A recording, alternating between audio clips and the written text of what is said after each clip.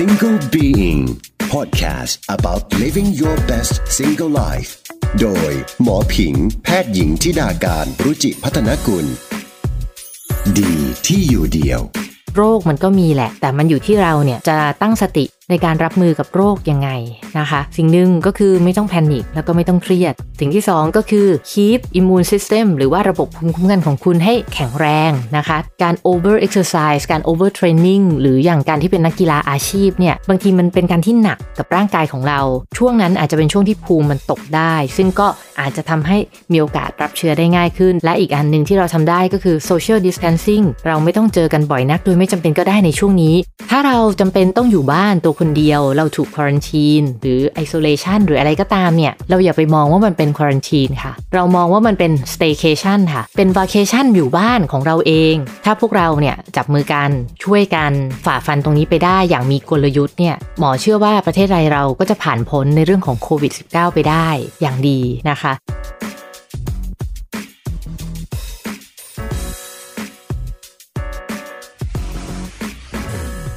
สวัสดีค่ะขอต้อนรับเข้าสู่ Single Being กับหมอผิงแพทย์หญิงธิดาการรุจิพัฒนกุลพอดแคสต์ที่จะทำให้คุณสนุกแล้วก็มีความสุขกับการอยู่ตัวคนเดียวมากขึ้น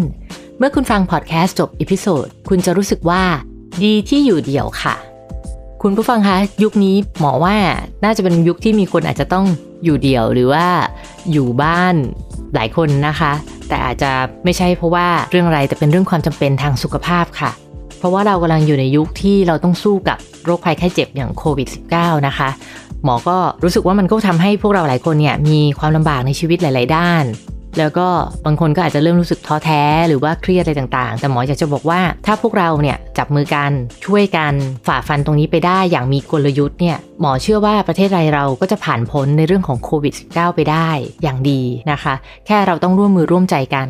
ซึ่งในสิ่งที่เราบอกว่าเราต้องร่วมมือร่วมใจกันเนี่ยจริงๆมันก็มีหลายกลยุทธ์แต่กลยุทธ์หนึ่งที่ผู้เชี่ยวชาญหลายๆคนเนี่ยแนะนำกันเนี่ยก็คือเรื่องของการที่ประชาชนแต่ละคนเนี่ยพยายามที่จะทำในเรื่องของ social distancing หรือว่าการที่เราแยกกันอยู่บ้างเราต่างคนต่างอยู่บ้าง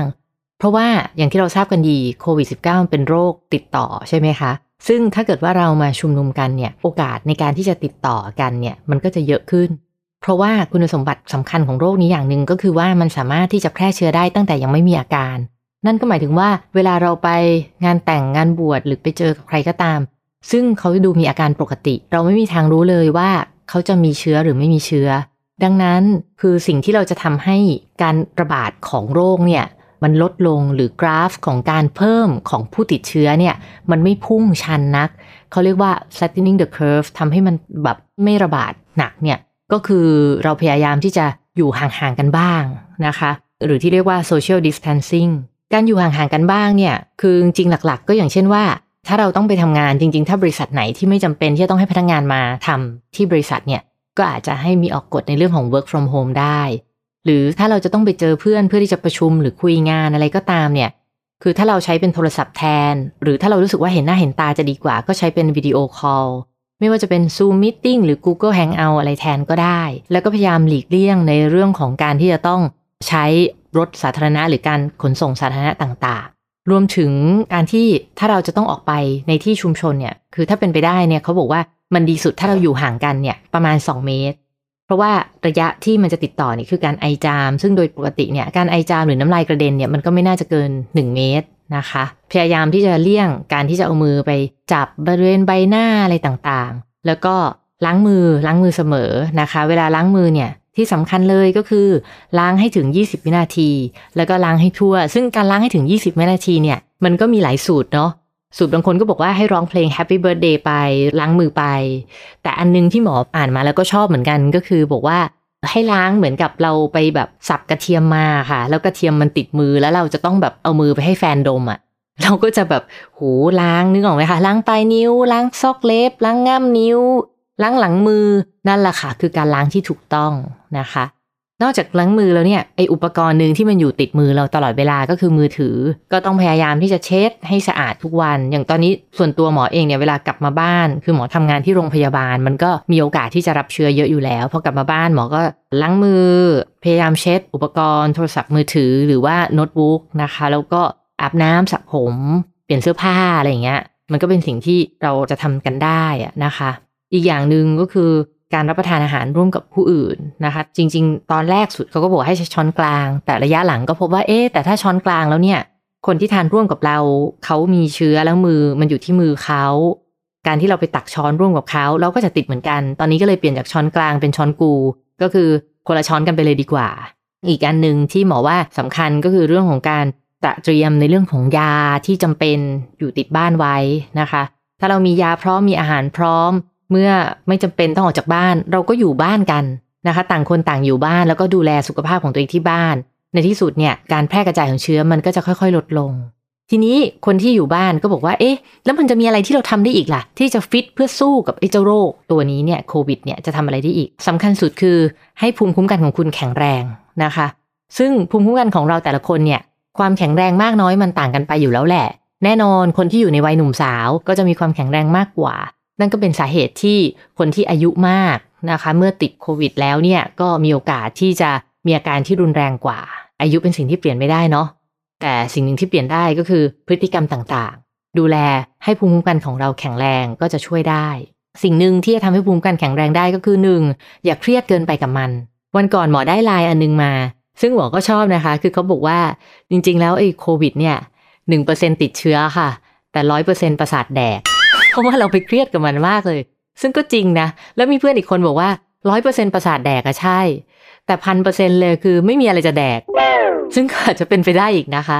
แต่ anyway สิ่งที่กำลังจะบอกก็คือว่าไม่ต้องไปเครียดกับมันค่ะคือเราก็คือแค่ตั้งสติแล้วก็พยายามทำในสิ่งที่เราทำได้เพราะอะไรเพราะถ้าเราไปเครียดกับมันมากเกินไปเนี่ยฮอร์โมนเครียดหรือว่าคอร์ติซอลเนี่ยมันจะทำให้ระบบภูมิคุ้มกันของเราเนี่ยทำงานได้แย่ลง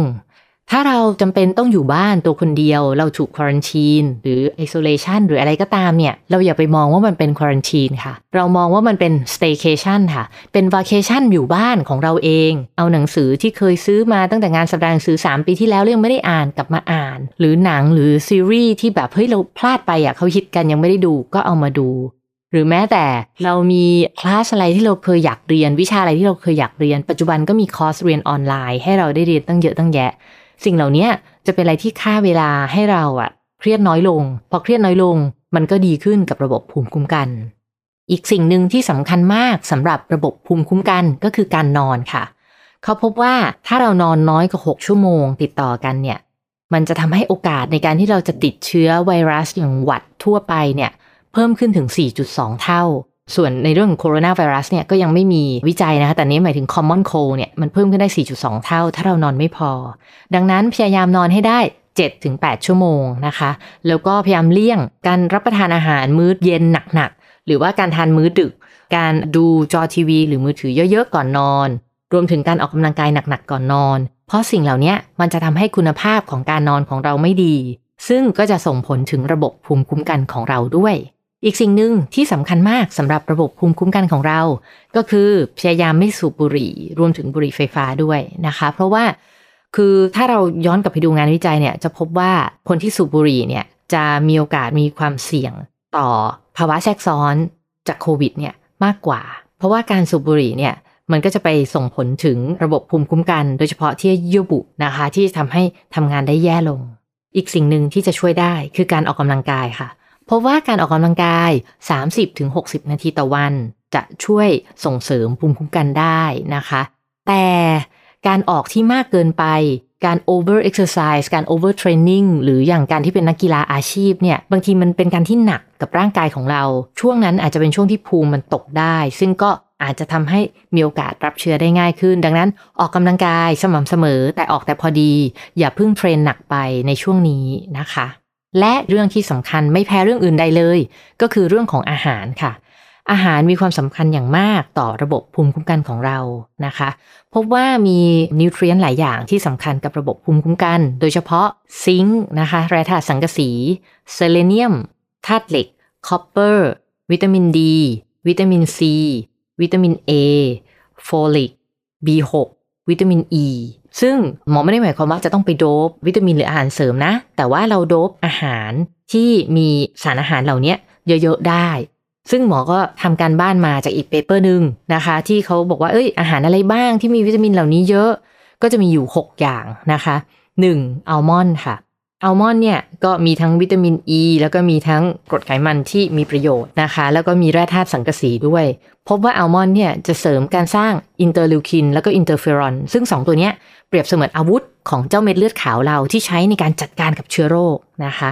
2. ชาเขียวค่ะชาเขียวเนี่ยเป็นแหล่งของ EGCG ซึ่งส่งผลดีต่อการสร้างอินเตอร์ลิวคินเช่นกันเลยค่ะอินเตอร์ลิวคินก็เป็นอาวุธของเม็ดเลือดขาวนะคะดังนั้นก็จิบชาเขียวสู้โรคไป 3. ปลาที่มีไขมันสูงเช่นแซลมอนทูน่าแมคเคอเรลพวกนี้เป็นแหล่งของวิตามินดีแล้วก็กรดไขมันโอเมก้า3นะคะมันก็จะเสริมความแข็งแกร่งของเม็ดเลือดขาวทั้งประเภทนิวโทรฟิลส์แล้วก็โมโนไซต์นะคะ 4. จมูกข้าวสาลีค่ะจมูกข้าวสาลีเนี่ยเป็นแหล่งของวิตามินอ e ีตามธรรมชาติเสริมการทำงานของเม็ดเลือดขาวประเภท T cells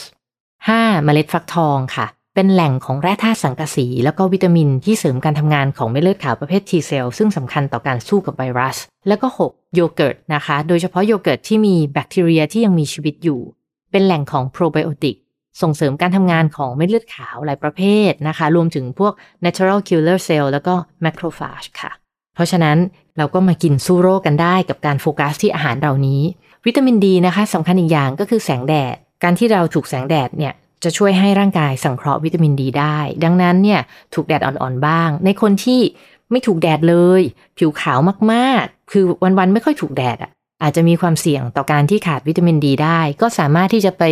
พบแพทย์ที่โรงพยาบาลหรือคลินิกแล้วก็ตรวจเช็คดูได้ถ้าระดับวิตามินดีขาดก็เสริมวิตามินดีได้นะคะส่วนการรับประทานอาหารโดยภาพรวมเนี่ยพบว่าการรับประทานแบบ Mediterranean Diet จะช่วยการทำงานของเม็ดเลือดขาวที่ออกฤทธิ์สู้กับไวรัสค่ะอันนี้ก็เป็นงานวิจัยที่ตีพิมพ์ใน Frontiers in Physiology ปี 2018 ถามว่า Mediterranean Diet คือยังไงก็คือรับประทานแบบชาว Mediterranean นะคะก็คือเน้นเป็นพวกปลาอาหารทะเลน้ำมันมะกอกธัญพืชไม่ขัดสีผักสดผลไม้นะคะแบบนั้นล่ะค่ะคือ Mediterranean Diet อีกอันนึงที่สำคัญก็คือลดการดื่มแอลกอฮอล์นะคะเหล้าเบียร์ไวน์เพราะว่าสิ่งเหล่านี้มันก็จะทำให้ impair immune function หรือทำให้การทำงานของภูมิคุ้มกันเนี่ยแย่ลงได้แล้วก็ส่งผลกับประชากรแบคทีเรียในลำไส้ด้วยคนที่ดื่มแอลกอฮอล์เยอะๆเป็นประจำแอลกอฮอลิกส์เนี่ยก็จะมีประชากรแบคทีเรียในลำไส้ใหญ่ที่ไม่หลากหลายไม่หนาแน่นหรือว่าไม่แข็งแรงสมบูรณ์ซึ่งก็จะส่งผลถึงระบบภูมิคุ้มกันให้ไม่แข็งแรงได้จะเห็นได้นะคะว่าจริงๆแล้วเนี่ยโรคมันก็มีแหละแต่มันอยู่ที่เราเนี่ยจะตั้งสติในการรับมือกับโรคยังไงนะคะสิ่งหนึ่งก็คือไม่ต้องแพนิคแล้วก็ไม่ต้องเครียดสิ่งที่สองก็คือ keep immune system หรือว่าระบบภูมิคุ้มกันของคุณให้แข็งแรงนะคะและอีกอันหนึ่งที่เราทำได้ก็คือ social distancing เราไม่ต้องเจอกันบ่อยนักโดยไม่จำเป็นก็ได้ในช่วงนี้รอให้โควิดหายไปก่อนแล้วเดี๋ยวเราค่อยมาเจอกันเราเจอเฉพาะที่จำเป็นพยายามเก็บตัวอยู่บ้านกันตรงนี้มันก็จะช่วยขับเคลื่อนให้สังคมเราเนี่ยสู้กับโควิด -19 ไปได้ค่ะสุดท้ายนี้นะคะหมอก็อยากจะให้ทุกคนเนี่ยแข็งแรงแล้วก็ปลอดภัยจากโควิดได้นะคะเราจะได้อยู่ฟังพอดแคสต์นี้กันไปได้ทุกสัปดาห์ค่ะถ้าฟังพอดแคสต์อีพิโซดนี้แล้วชอบฟังแล้วรู้สึกว่ามีประโยชน์นะเอาล่ะฉันอยากจะแชร์จังเลยอยากจะทำตามนี้ก็อย่าลืมค่ะกดแชร์ไปเลยรัวๆค่ะตัวอะไรคอมเมนต์ก็ได้นะคะกดไลค์ด้วยค่ะเป็นกำลังใจให้กับหมอกันนิดนึงนะคะและถ้าอยากจะถามอะไรหมอเพิ่มเติมก็ทวีตมาคุยกับหมอได้เลยค่ะที่ธิดาการ THIDAKARN ติด hashtag Single Being ด้วยนะคะหมอรออยู่ค่ะสวัสดีค่ะ